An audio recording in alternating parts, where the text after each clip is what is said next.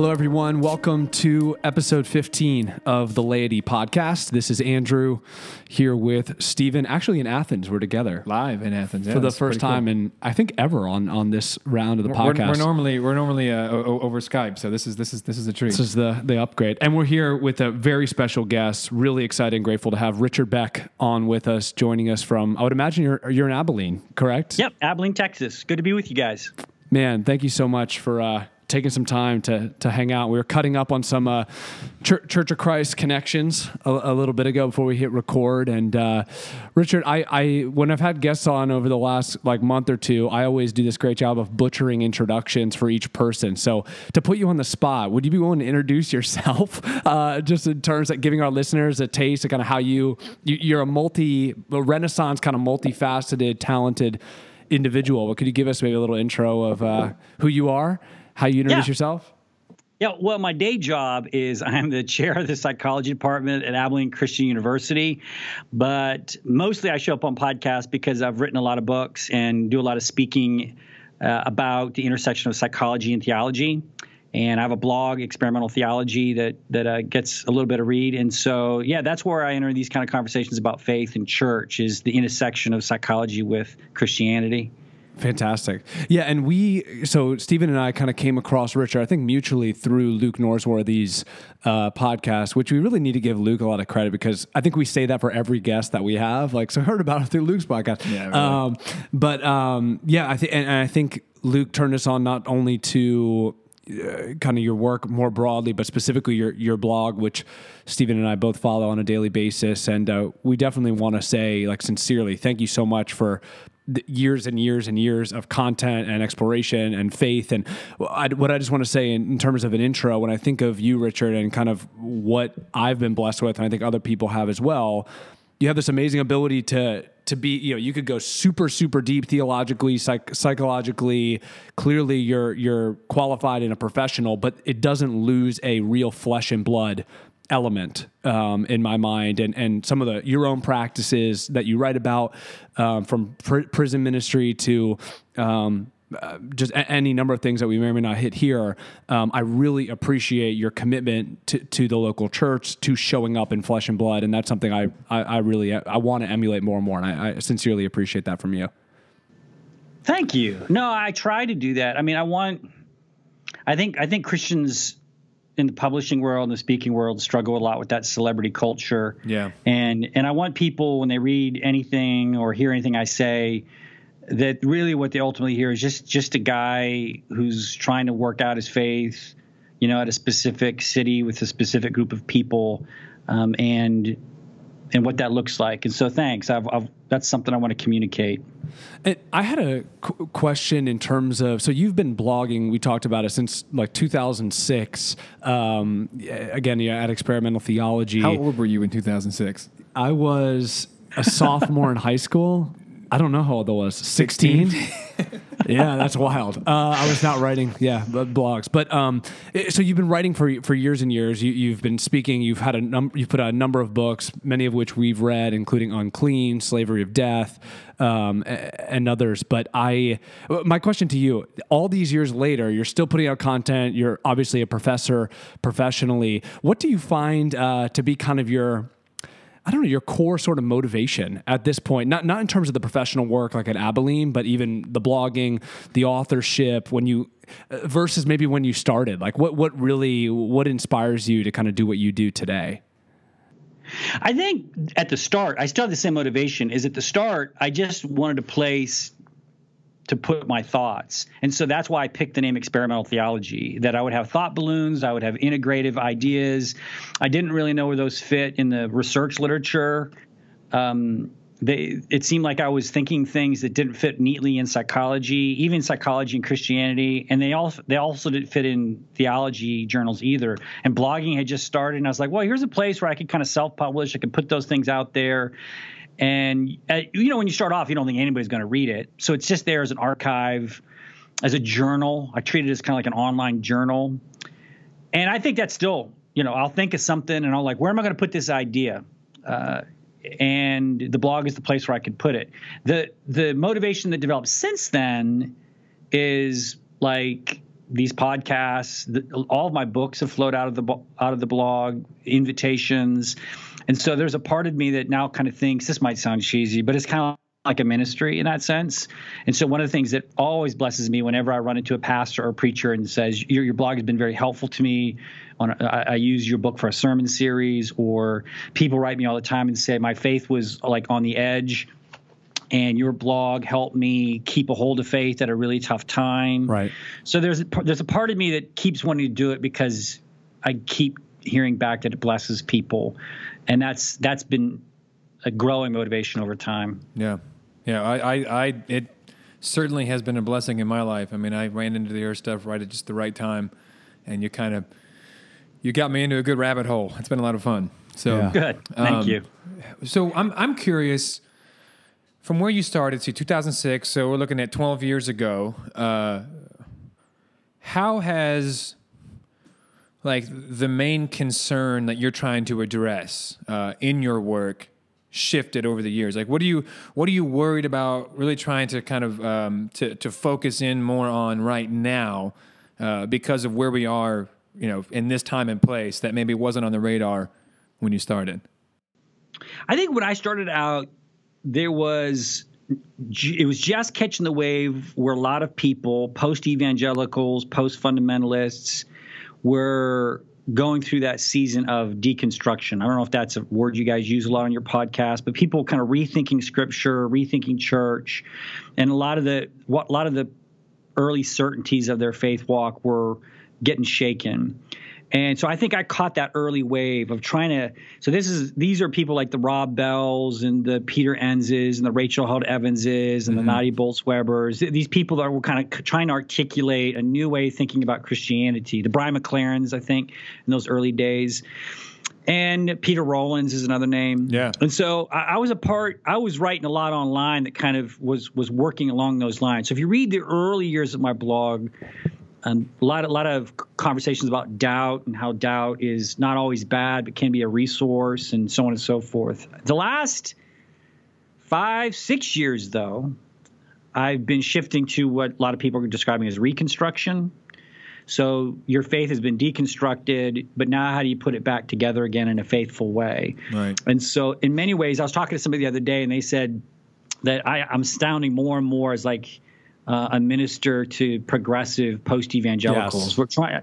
I'm trying to kind of help them not just dwell in doubt. Because one of my concerns was in the early years of the blog is that if you just deconstruct and always are asking skeptical, doubting questions, that is an important season to go through. But I don't think it's sustainable through the lifespan. I don't think doubt is the main foundation of faith that's going to carry you through faith into your 40s, your 50s, your 60s, your 70s, your 80s. And so that's the question that's now preoccupying me, is how after you go through this kind of dark night of the soul, the period of deconstruction, how can faith be revitalized with joy and peace and enthusiasm and grace? That's a good point. Yeah, I can't think of anybody that falls in the category of like Sage for me, that has that, anxious, deconstructive, kind of spiraling vibe about them. So I think that's exactly right. Can you give Richard, for our listeners that don't know you as much personally, and can you help our listeners understand kind of your current context in terms of in terms of church context, in terms of your community, kind of what's right in, Richard Beck's week in, week out in terms of spiritual community and your world? Yeah, so I think the change that I just described occurred in a change of church setting. So I go to a Church of Christ, the Highland Church of Christ in Abilene, Texas. But about 5-6 years ago, when this turn occurred in my journey, I started leading a Bible class in a prison, a maximum security prison north of my hometown, for about 50 inmates every Monday. So Monday night, I'm out there at the prison. On Wednesday nights, I'm at a little mission church called Freedom Fellowship. And so it reaches out. We serve a meal, and it reaches out to very poor, homeless, people dealing with lots of addictions, lots of people on parole. And so I share life with people in the margins, kind of the socioeconomic margins of my faith community. And that's those are my two main, I would say, church experiences, Monday night at the prison and Wednesday night at Freedom Fellowship. I still go to a Church of Christ on Sundays, But I feel kind of disconnected from that group. I mean, I'm still passionately involved because both of the ministries I talked about flow out of the Highland Church of Christ. But that's kind of a middle class, normal Sunday morning. Everybody's dressed up, looks pretty good. And so I love that church, but I'm really spiritually fed kind of in those two marginalized locations I spoke about. Got it. So we actually so an interesting thing we've had conversation with guests on is, when you go to the prison, and I'm not a part of a prison ministry, so I can't say from experience, but I doubt you're spending all this time like unraveling the super deconstructive what we might deem as progressive theology about heaven. And I mean, maybe you do talk about that, but in your writing, I pick up, there's something, even about the hymns that you sing or as a group or the scriptures that are read, like it's a different world to a certain extent. And we've talked about almost like, is it almost a luxury? Is it almost like given our church setting, our socioeconomic set, like just our stage of life, we're able to kind of kick back and just cut up about theology or about, any of these things that are probably good conversations to have, but there's something that changes in the margins.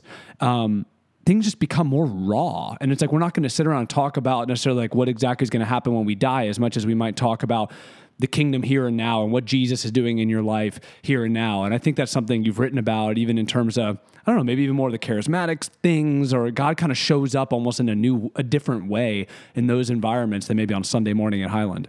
How are those questions different? What do you find is the difference between like the really relevant faith questions that are being asked in the prison on a Monday night versus like what's being asked when you get with a 20-year-old student in your office? No, I agree with you. I think there's a sort of privilege to doubt, and because you can deconstruct your faith, because at the end of the day, it's not supporting anything. Right? Like your life isn't going to fall apart. You can walk away from it. So those who tend to be fairly materially comfortable can kind of treat faith as as an intellectual exercise. But out of the prison, faith is what gets a guy through the day. And my friends who are poor, like, faith is their belief in God. It is what helps them hold on. And so you're much more hesitant to deconstruct out there because it's something live and vital and foundational. And so you're not going to go out there and start kicking out the props from under people. Now, that doesn't mean there isn't room for skeptical, critical questions in either of those locations, but those tend to be second order questions. I don't lead with deconstruction. I lead by making myself a student and let them teach me about what faith feels like to them. And so I try to avoid a kind of paternalistic posture in those locations and go, well, I'm the guy with the education and I know really about how to read the Bible. I really know, these things about faith. Instead, I try to check all that. And you're right. You mentioned the spirituality of the margins, not just in your city, Athens or my town, but worldwide. It has a charismatic impulse to it. And by that, I just mean that God's alive and real and active, and where you get to these kind of academic, middle-class, elitist conversations, and it's very disenchanted. And by that, I mean not enchanted. So God is distant. God's not as available to us. And so it becomes more of an intellectual exercise. Yeah, that's interesting, because it does start to sound like when you're, I mean, I guess we're kind of in progressive circles. I don't really know where I'd map myself at the moment. But, for my friends that are definitely more in the progressive stream, it seems like, going back to the more, I don't know how you describe them, for somebody who had been in deconstruction, like when they interact with somebody who maybe hasn't gone through that process yet, there does tend to kind of feel like this almost an elitist, like, oh, you still think that? I can't believe that you still think God is like that, or like that. Those sort of subtleties can be there in the relationship, but it's interesting that as America becomes less and less Christian. I mean, not that we necessarily ever were. We could debate that. I don't know, but as faith shifts and more like if our friends are wanting to like meet in living rooms with bread and wine and ponder these interesting theological questions, the global church in the global South is like exploding, and they're not talking about the same things we're talking about in a lot of this in a lot of ways. Interesting. No, yeah, I think, and that's one of the concerns I've had about those kind of skeptical, doubting, progressive, post-evangelical, whatever you want to call it, people kind of on that journey, is I kind of saw where that journey ended for a lot of people, and I wasn't really impressed with it. Like, where did it end?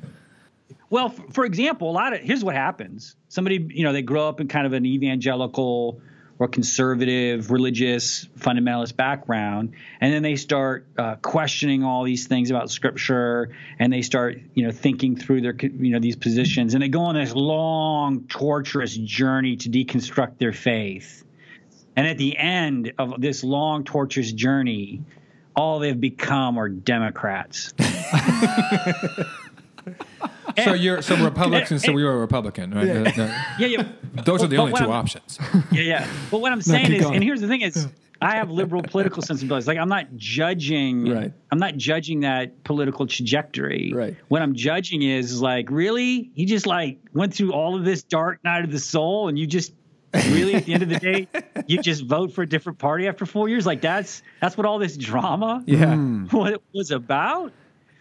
Or what's the alternative? other thing, go ahead. Please do that. Thing, Yeah. Go ahead. Yeah, but the other thing that turns out is it's church is where if they do keep church, it's church becomes, just like-minded friends gathering together over microbrews or a bottle of wine and a meal, and that's my new Eucharist.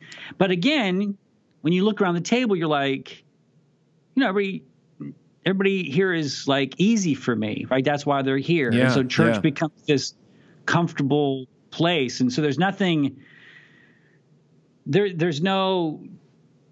cruciform about that. Like when Jesus looked at the person and said, when you have a meal, go out and invite all of these odd people, these difficult people to your meal. So if that's what you mean by gathering at the table, that there's a homeless person there, and there's a Republican and a Democrat sitting at the table, there's diversity amongst the minorities. Like if it's a transgressive table, like a table that the world wouldn't collect on its own, then that table to me looks like a cruciform table. That you look across the table and go, if it's only because of Jesus that the two of us would have been breaking bread together today. Okay, if that's the case, yeah, that's Eucharist. But that's not what a lot of these people are describing. What they're describing is kind of like, hanging a couple out. of good friends just hanging out. And to be clear, I want to be clear about this. For some seasons, particularly if you've been beaten up or wounded by a church, that season of resting into those safe people and good relationships is vital. Like, it's therapeutic. I don't want to judge it. But at some point, you look around the room and go, okay, so when do we take up our cross together?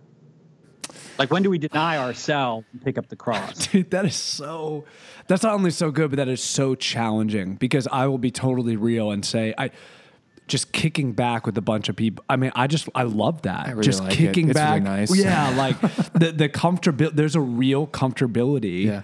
And so do you recommend, like, are you then to go out, is the Christian sort of posture then to actually go out and pursue those people and those communities? Like, do we then, like, particularly, I have a young family, and thinking about, some of us have kids, some of us don't, but we do, I think at the heart of it, like, we want that, right? Like, I want to look around and see, despite what I know, Steve and I both have been in house church communities, like consistent multi-year Sunday in, Sunday out in house church. And it gets pretty darn real. Like, it's pretty chaotic. There's really, right. It's like, it's not super pretty, but there is something real about, like, we're all here, we're all contributing. But to add in folks from different demographics, different socioeconomic statuses, it's a great ideal, but should we is the call to actually go and pursue? I guess Jesus in, what is it, Luke 16 that you just quoted? I mean, to go out and invite these people. Is that what you recommend? Like, actually going out and pursuing those kind of that kind of transgressive table, to use your language? Yeah, I mean, I think it's really hard to give very specific recommendations, because ecclesiologies vary from, a mainline kind of church to a house church. stages of life, like you're saying, it might be hard to practice a certain kind of hospitality when you're raising kids. I mean, there are so many different variables in it. I would be really hesitant to say specifically this is what you should do. But I do think, I don't know if the word is to go out and seek out, but I do think there has to be a kind of a degree of intentionality about where you put yourself in the world. And that will change depending on where you are in the world and also depend on your developmental situation. But so, for example, the reason why I went out to the prison was because of that impulse. And so I just noticed as a college professor, all my friends were like middle-class white people with PhDs. And that's comfortable for me. But so I had to like do something different to kind of move myself to the margins of my community. And so that's why I went out on Monday nights to the prison, and Wednesday nights I started going to Freedom, because I just needed to be in a different location. And so I don't know if I was seeking those people out and inviting them into my home, but I put myself in a situation to where my friendships changed over time. And so where I spend time with and who I call my friends has developed into, I think, a more cruciform kind of way. That was at least the attempt. But that's me, right? Those are the choices that fit me. I think it'll be different for you and your listeners. So what type of narrative is required in order to create that sort of an ethic in a church community? Does that make sense? Like what sort of I don't know, maybe the term is like the political imagination. We're kind of in this. We're starting a series on the kingdom and trying to have conversations about what it means to live under the reign of God. Well, what narrative about what it means for God to be king is required to create that type of a community, or to create people that sense that type of impulse to go out and do that? Yeah. I mean, I think the biggest thing that we need to cultivate, and the biggest thing that has been lost, is a local imagination for what the church looks like. I think most Christians that I know have completely lost a local imagination for the kingdom of God. And so that the only thing that dominates our imaginative space is Washington, D.C. Like the only game in town, the only lever to pull to change the world or to make the kingdom come is electoral politics. And that's both on the left and the right. And so, for better or for worse, Trump dominates our imaginations. What is he doing today? And what can we do to either, agree with that guy or disagree with that guy? Like the only imagination we have is Caesar.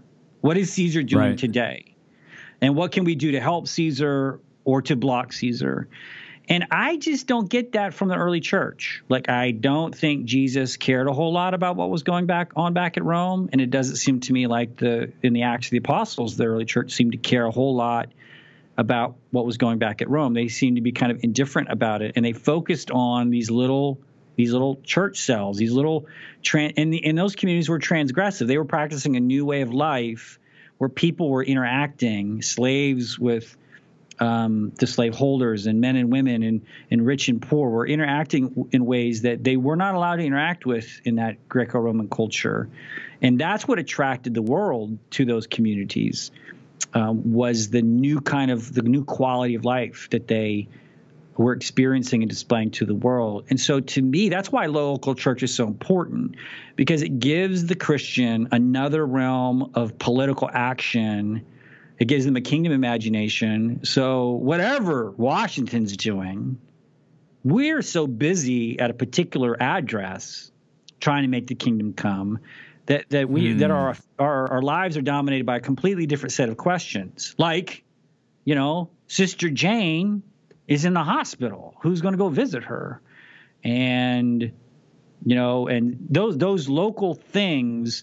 And the other thing I think that's so important is not only is it closer to, I think, the kingdom imagination of the first century church, those kinds of interactions, like visiting a friend in a hospital or showing up at funerals and births and all that kind of, is so humanizing and life-giving. The political conversation is so anxiety-ridden. People are just burning out on it. But if we could just cultivate a local imagination of caring for these people boy, the mental health benefits alone are just enormous. Wow. So less anxious and so more happy. So that, to me, I think that's the story. We have to cultivate a local imagination. The world doesn't change by obsessing about Caesar. Mm. I imagine it'd be easy though for communities, particularly in a political context like ours, just to say like, oh well, God's in control, God's on the throne, and so whatever is happening out in Washington, it doesn't like to then just sort of have sort of a passive resignation about the whole thing. Mm. How do we do what you're advocating for while avoiding just a total passivity, like it is what it is, acquiescing to the empire, I guess?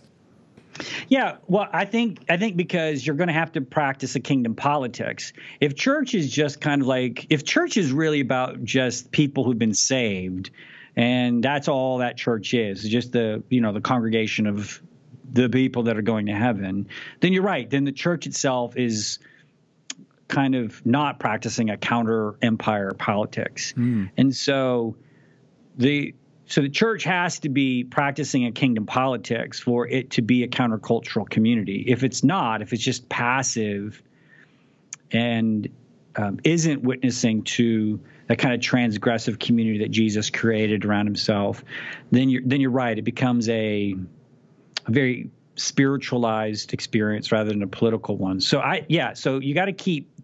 So it's not just a local imagination, but it's a local imagination for a kingdom politics. Do you have a question you're going to ask? No, but can we hit on this kingdom politics thing? What do you mean by that? And also, Richard, sorry to interrupt. We've used this term, kind of a transgressive community, transgressive table. I think I have a hunch of what you mean there, but to unpack kind of both would be helpful. Yeah. So that's just a word. Transgressive is a word from the art community. So it is a transgressive art is like an art that it kind of offends your sensibilities. And so when I'm talking about a transgressive table or a transgressive community, what I'm talking about is a community that kind of cuts across the community that I would prefer, or it's the community that empire would prefer. So I'm using it kind of almost as a synonym for cruciform, right? It's the part that is hard for us, the part that would involve some sort of sacrifice on our part for that. And so what does the kingdom politics looks like? Well, right. So let's take racism. Okay. Racial issues. So one way to look at racism is to look at, let's pass a law at the national level. And I'm not saying that we should not do that, but what I'm saying is so what would it look to practice reconciliation at this address where we meet? Like, what does that look? What would be living into the kingdom of God where there's neither Jew nor Gentile, slave nor free? So that those two, the wall of hostility existed between those communities.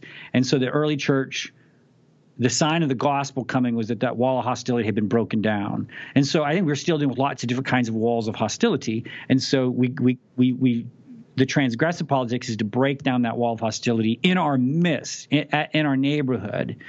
And you can pick any sort of social wall, rich and poor, Republicans and Democrats. There's many sorts of walls that divide us. And so in our communities around the practices of Eucharist and table, we are trying to bridge those divides. And that is hard. That politics is hard. Mm-hmm. It's truth-telling. You got to tell the truth. It's not just being nice to each other. It's truth-telling. It's reconciliation.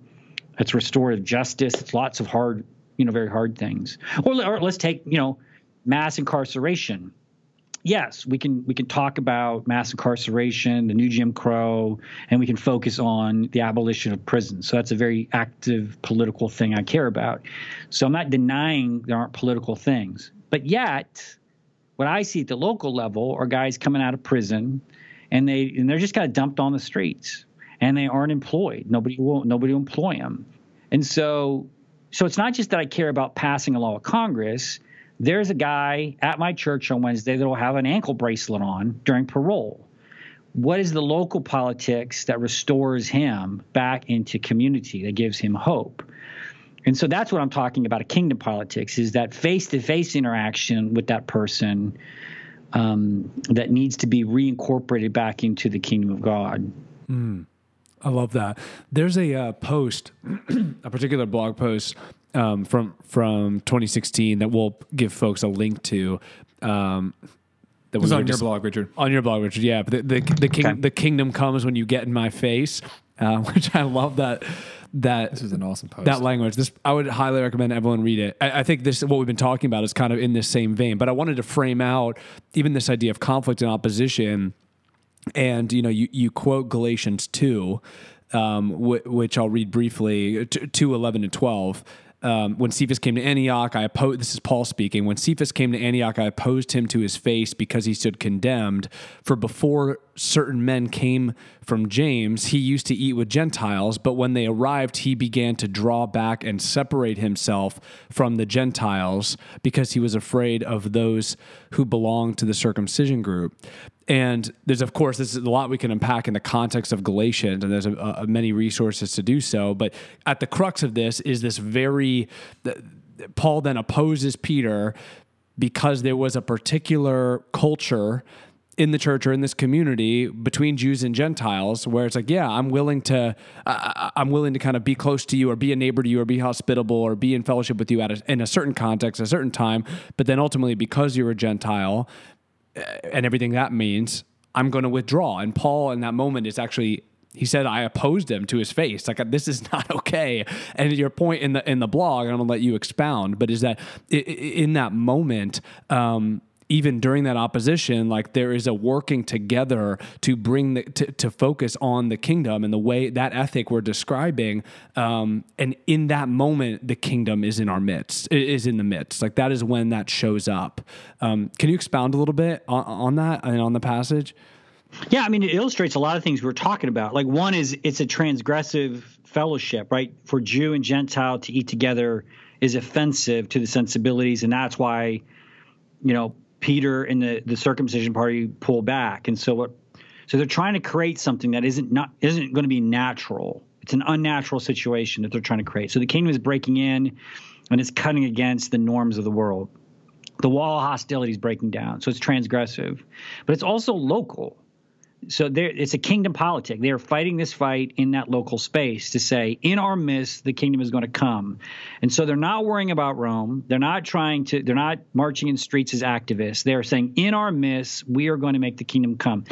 And what you realize is it is very, very hard work. It is not just a passive, well, God is on his throne. It is, if God is going to be on his throne, according to Paul, we must break bread with these people. That's what it means. That's the implication. And so, therefore, that brings a very sharp conflict there in the early church. And so that's why this is not passivity. It's not just let's all just get along. This is why it's not just niceness, this kingdom politic. This is why it's the local labor to bring the kingdom coming.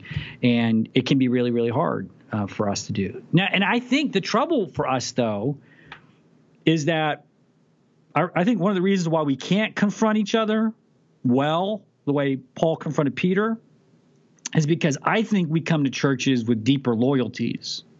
Like if I came into my church and I started calling out the treatment of prisoners, I started calling out, hey, we need to take care of immigrants better.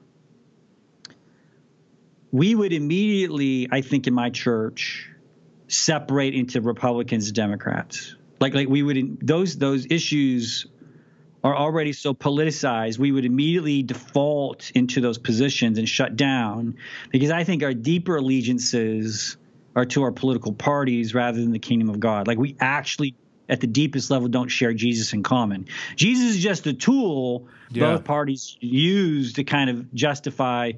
And so that's why I kind of despair about conversations about race or immigration or mass incarceration. I despair because I feel like the idols of our politics are so deep that until we rid ourselves of that idolatry, we can't get to where Peter and Paul were, which is the only thing they really had in common was Jesus. Like, since they weren't going to be fighting over Caesar because they didn't care, they could fight over what the cross meant. I don't think our churches can get to that conversation. Because I think Wow. they would automatically see a partisan politic issue at stake. And so that's kind of where I was joking earlier about like this long journey to become a Democrat or a thing. I think ultimately our politics have become idols in a certain way. Golly. Wow. I mean, good grief. One of the things that I see that happens sometimes is where we'll pick one of those issues. Maybe it's like the racism or another justice issue, and we'll go out and we'll like do something about it together as an organization. Like a one-off. Yeah, like a one-off. So it's weird. We almost kind of like create this sort of like an abstraction. Like we extract the controversy from actual people. We go do something about it. We have a program. We have a special Sunday or something, and then like we spend the next 8 or 10 weeks in self-congratulation about how yes, how we like serve the poor day. Like we're going to end poverty in our town. Of course, that's great. I mean, please, like we need to be doing that. There's no need to knock serving the poor day, but generally, I think it exposes something just in my own psyche, like individually, but also I think collectively, where we talk about this a lot. Like we want to be the heroes of our own story, and it kind of keeps us from I guess facing those issues like in our own hearts and minds and souls, like individually, but also together in relationship. How do we face that? I mean, how like. I feel like you've got your finger on something that's really true, but it's like, well, now what? I mean, what do we? What are the practices? How do we cultivate something in ourselves to address that? Yeah, I mean, I think it's hard because I do think when I talk to churches a lot about hospitality, and I talk about something that Samuel Wells has written really eloquently about. Samuel Wells has a sermon online. He eventually wrote a book called the Nazareth Manifesto, and he argues that like we think the most important word in the Bible is for, like doing things for people, and that's that political imagination, right? We're going to do this day for the poor, or we're going to advocate for these policy changes, and that's how the world is better. And he's not dismissing for, but he says the most important word of the Bible is actually with. Learning to be with people. And so that changes the register from kind of to like friendship. So what we're ultimately trying to do is cultivate friendships on the margins and not like rescue people to be the hero. And so I think that's one thing to kind of keep in your mind always, which is, is the aim of this ministry, is the aim of this march to be with people, or is it something to do, is it always for? And again, it's not to say that the for, like you said, is bad. It's not bad. It's good. You have to, there are laws can hurt people and good laws can help people. So let's not take our eye off that ball. And I would also say to lots of churches that a lot of their for ministries become places of being with. Like, so your classic example here is like a food bank. So church has a food bank or a clothing bank. That's a classic benevolence. We're doing this for the poor. So do you get rid of that? No, I don't think so, because sometimes those places become front porches to being with people. So I would argue a lot of this isn't to change anything, but just change your orientation to it. So like if I go work and spend an afternoon volunteering at a food bank, my goal isn't just to do this for people, but spend some time to kind of just linger, have coffee, get to know people's names, follow up with them later on. And you find yourself over time knowing the people and developing friendships with them. And then the relationship moves in a very different direction than just I'm stocking cans at the food bank. So all that is a lot of for ministries, if done well, can become great leverages into being with people. So, for example, like my prison ministry. So, like in one sense, you could say I'm doing this for the inmates, but over time, now friendships have emerged, and so in many ways, I just feel myself as out there in solidarity.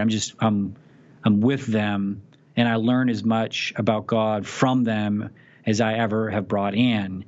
So that's just something to kind of keep constantly in front of our minds. Is just how can I keep cultivating with and friendship as an ultimate goal of what I'm trying to accomplish here.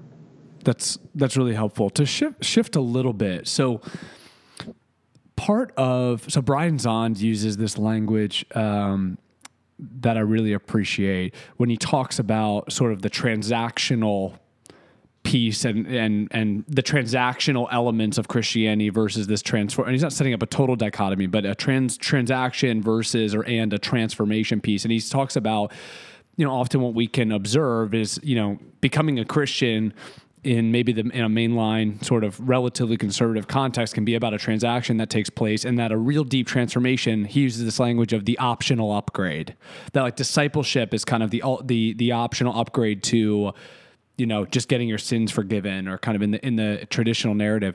For me growing up, everything we're talking about, racial reconciliation, serving, being with, for the poor, that whole conversation around giving to the community, the politics of the kingdom, this was all great stuff. But not really what it all was about. In other words, why are we Serve the Poor Days is great. Like, we should be doing Serve the Poor because Jesus did, and that's a great thing. But what it boils down to is like, am I helping people become Christians, become disciples, really become members of our church, get to heaven, get their sins forgiven? Am I doing the sort of missional work of converting people? And I'd like to think I've shifted pretty significantly away from that, but I think it's also easy to level and begin to tier out. Okay, well, but really what it boils down to as a church is we should be saving souls. Like, we should be recruiting people. We would never use that language, but we should be recruiting people into the church so that this would grow and we'd become this bigger church where sins get forgiven. And there becomes this dichotomy, like these worlds that it's like, okay, this kingdom stuff, it sounds really great, and that is beautiful, but let's not forget what it really all boils down to, which is like, are you going to heaven or not? Like, are you actually saved? Have you been saved? Do you actually have salvation, or is this all kind of a waste of time? Richard, have you experienced that kind of in your context at all? I know for us, at least for me, this is a world I live in all the time, and it can seem like, again, these worlds are kind of pitted against each other. Like, you do the poor thing, you do the hospitality thing, or you do the missional work of kind of salvation. And it's like the hospitality is like supposed to be like a funnel into the evangelism. Yeah. Any thoughts on that? I mean, I think ecclesiology, your ecclesiology, is always going to trump your vision of mission. And, that's kind of what you're saying. If ultimately there's this big binary outcome, some are saved and some are lost at the end, right? The eschaton, judgment day. That view always start creeping back into the current situation, and that becomes the most pressing question. The eschatology question presses into the moment, and creates priorities and agendas and a tension between, are we wasting our time given that these ultimate things really matter? So I agree. I think the most practical thing in your ministry is your eschatology, what ultimately matters. If you have a different eschatology about what the kingdom of God looks like, and what the purpose of what the kingdom of God is restoring God's reign on earth. And you can look at N.T. Wright and lots of other people who kind of make this argument. Yeah. Then you're not. It creates that tension evaporates because you have a different vision, of the kingdom going on. So I agree with you. I've seen it all the time, but I think ultimately there's no way to solve it until you get clear on ultimately what your eschatology is. Because if you have one eschatology, you're right. There's no doubt that somebody's ultimate eternal destination is the ultimate question for right now. And if we keep delaying that or putting that off or not talking about it, then that's going to seem like a distraction to a lot of people. So we can wade into that whole big thing. Right. That's a whole world. Yeah, but mission is always going to flow out of that eschatology. So for you, not to open this total can of worms, but I am curious. Open it, dude. Go for it. So obviously there is an eschatology that informs your praxis, your life, and what it is that you do. You teach your ministries. You're doing these things at the prison. You do Freedom Fellowship and the Sunday morning. What is? Can you give us the kind of a snapshot, or as deep as you want to go into what that eschatology is, what it is that you see and is informing your ministry? Yeah, I mean, I think if I was going to describe what I'm doing is that I am always and everywhere doing what Jesus did, which is proclaiming the imminent reign of God. And that Jesus said that kingdom, that reign of God is in your midst. It is at hand. It's not at some future judgment day. It is the present reality that we are trying to restore. My ministry is praying the Lord's Prayer over and over again. May your kingdom come on earth as it is in heaven. Like, that is my work. I'm out at the prison because I'm trying to bring the kingdom of God in that particular location. The reason why I practice a kingdom politics, like Peter and Paul fighting in Galatians, is because we're trying to make the kingdom of God come in that breaking of bread right there. So it is constantly so my eschatology is we're constantly proclaiming and announcing the inbreaking reign of God and making that a live reality right here, right now. Like, to me, that is ultimately what mission involves in that sense. If the kingdom of God is, however, saving your soul from eternal damnation, well, that's a different praxis. But to me, I'm just proclaiming the reign of God on earth as it is in heaven. So that's my eschatology. Now, you might say, well, what's the point of all that, in the long run? Well, ultimately, I think the long run is the eschatological vision in, like, Colossians, right? Christ will reign he will defeat all enemies, and he will ultimately reign in the end. And so I am his co-laborer in bringing that reign. Now, to be clear, I also lament the distinction between Jesus as your personal savior and social justice, and how that's been divided up amongst the progressive and the conservative Christians. I think that's one of the most damaging things in current Christianity right now, is how the conservatives are attending to, the moral state of a person's soul, the reign of God in my heart and in my life, and all the damage of sin in my life, and how the liberals and the progressives are always out there on the social justice side. And I think, because here's the thing, anybody that's listening to this podcast that's spent any time at all on the margins of their society or in a prison knows it's both and. The demons that afflict us are systemic and structural, but there is addiction, there is violence, there is so much spiritual brokenness about God not being Lord in our lives. So that so I think one of the great tricks the devil's played upon us, and I articulate this in my book Reviving Old Scratch, is this split between the systemic and the moral, or the spiritual and the political. I think if anybody that's spent any time again on the margins knows that it is a complex mixture of the two. And we have split the baby and have given one half of the fight to the conservatives and one half to the progressives. And it's funny too, because since both groups have a part of the truth, they just beat each other with that as if they have the whole story. So for every story of, like, systemic inequality that the social justice warriors can leverage, the conservatives can point to somebody who, you can set out everything in front of them, and yet they spend their money on drugs. Like, they could tell that story. Yeah. Right. Right. And so they just throw these counter stories back and forth each other as if moral accountability and systemic oppression have nothing to do with each other. But they're so interwoven and intermixed.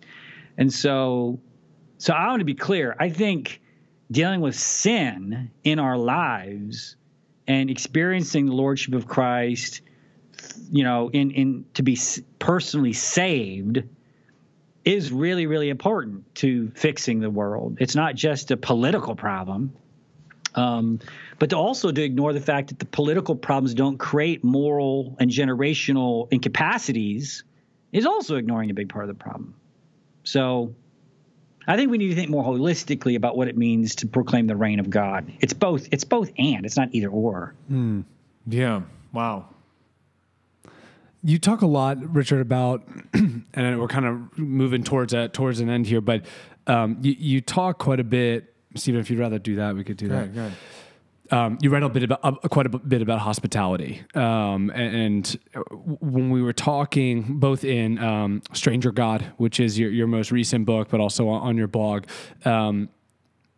when we talk about to go back kind of to the eschatology piece and this idea of the kingdom in the midst, hospitality to me and this idea of the other and welcoming the other and being hospitable becomes then not a means to an end. So within the kind of, what we talked about, the long-term framework of, eternal damnation is kind of imminent. We need to save souls. In that kind of model, in my experience, hospitality can become a means. It's a way of funneling people in, or we should do this because it's a good thing, versus when I show up and provide a meal to a needy single mother and her son, and we spend time with one another, the kingdom breaks in. There's something real that happens there, and that's an end in itself in that moment. That is a moment of experiencing, of giving, not to win her over to anything, but just to be there with her. My question, kind of expounding on that, in terms of hospitality, how does this ethic of the kingdom of God coming here and now and kind of proclaiming the reign of God affect how we view ultimately the other and what hospitality looks like? Yeah, I think a good example of that is to go back to Peter and Paul in Galatians, because why does Paul go so sharply at Peter when he stops breaking bread with Gentiles? And if you read Galatians, for Paul, the gospel was at stake. Like hospitality, in the act of hospitality or refusing, the gospel was at stake. And so that's why he's so upset about it, because if we fail here, then the gospel is, it's rendered moot. What Jesus has done to create this new creation, this new humanity, we haven't realized in our midst. If the gospel is about accepting Jesus as your Lord and Savior, there's no reason Paul should have gotten so upset. He could go, okay, fine, we'll have our Gentile church over here on First Avenue, and you have your Jewish group over there on 7th Avenue. You guys can have instruments, and we'll go a cappella. And because at the end of the day, everybody's accepted Jesus as their Lord and Savior, so we're all going to heaven. So you do you, and we do us. But for Paul, no. That division, the wall of hostility, is a gospel moment, and so that's why he's so upset. Why? Because everything's at stake in the act of hospitality or its refusal. The gospel, the kingdom is at stake in that moment. And so I like to talk about how grace isn't just the forgiveness of sins. Grace is this social revolution that Paul was bringing all throughout the Mediterranean. These transgressive communities that he was establishing were manifestations that the reign of God was being established in Ephesus, in Colossae, in Rome. Those are tangible outposts of the kingdom because of how they showed hospitality to people they would not have shown hospitality to otherwise, except for King Jesus. It's interesting too, because when you think about the examples of hospitality, when they were extending the hospitality, whether it's like Jesus, I'm thinking just a few examples in the Bible, Jesus and the disciples on the road, who's like coming back from Emmaus or on the resurrection, and they have him into their home. And no one knows it's Jesus until he's already in their house and they're breaking bread together. Like no one knows that God is in the room at all until you've already done it. You've already extended it, and you've already extended the hospitality. And it's in that somehow the realization came to me that, oh my gosh, that is Jesus. That's a beautiful hospitality story. How the risen Lord is recognized in the breaking of bread with strangers.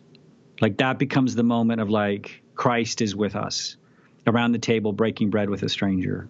Where else do you see that in any other places in the Bible, just in your writings and as you think about it? Well, as far as God coming to us as a stranger, and Matthew 25. When did we ever see you, Lord? When I was sick and you visited me and I was in prison. He also pulls a child in the midst of the disciples. It says, whenever you receive one of the least of these, you received me. There's lots of examples of where when we receive somebody and we don't know it's Christ, right? Because Matthew 25, they say, well, even the sheep, right? They did all these things. They visited prisoners. They visited the sick. They fed the hungry and sheltered the homeless. They still ask the question, when did we ever see you, Lord? So they weren't. They even there in that act were unaware that was Christ in their midst. It was only later that they realized, oh, that was Christ in their midst. So, yeah, that's a long impulse that goes all the way through Scripture, and even in Revelation. I stand at the door and I knock, and so there's this idea that Christ is trying to come in and be welcomed, and we're not letting him in. That's funny because you would normally, I would hear that as often used in terms of like a conversion, like letting Jesus into your heart. But it sounds like what you're kind of viewing it more as like, no, literally someone is knocking on your door and it very well may be Jesus, but you won't know until you let him in. Mm-hmm. Yes. Gosh, that's interesting. Richard, for our listeners, they're going to be folks from all over the place in different stages of life, of course. And my question is, when you have folks come to you, even in your local church community, that are curious, that are feeling this impulse, like wanting to either make a shift, maybe from I've thought this way previously, and I want this kingdom ethic, this way of understanding kind of a Matthew 5 or 6 center, Matthew 6 center on earth as it is in heaven shift, a kingdom shift. I'm for that. I want that. I want to be a part of that, but I'm in the midst of a church maybe that may or may not use that language, or I may or may not have people in my community that I can partner with.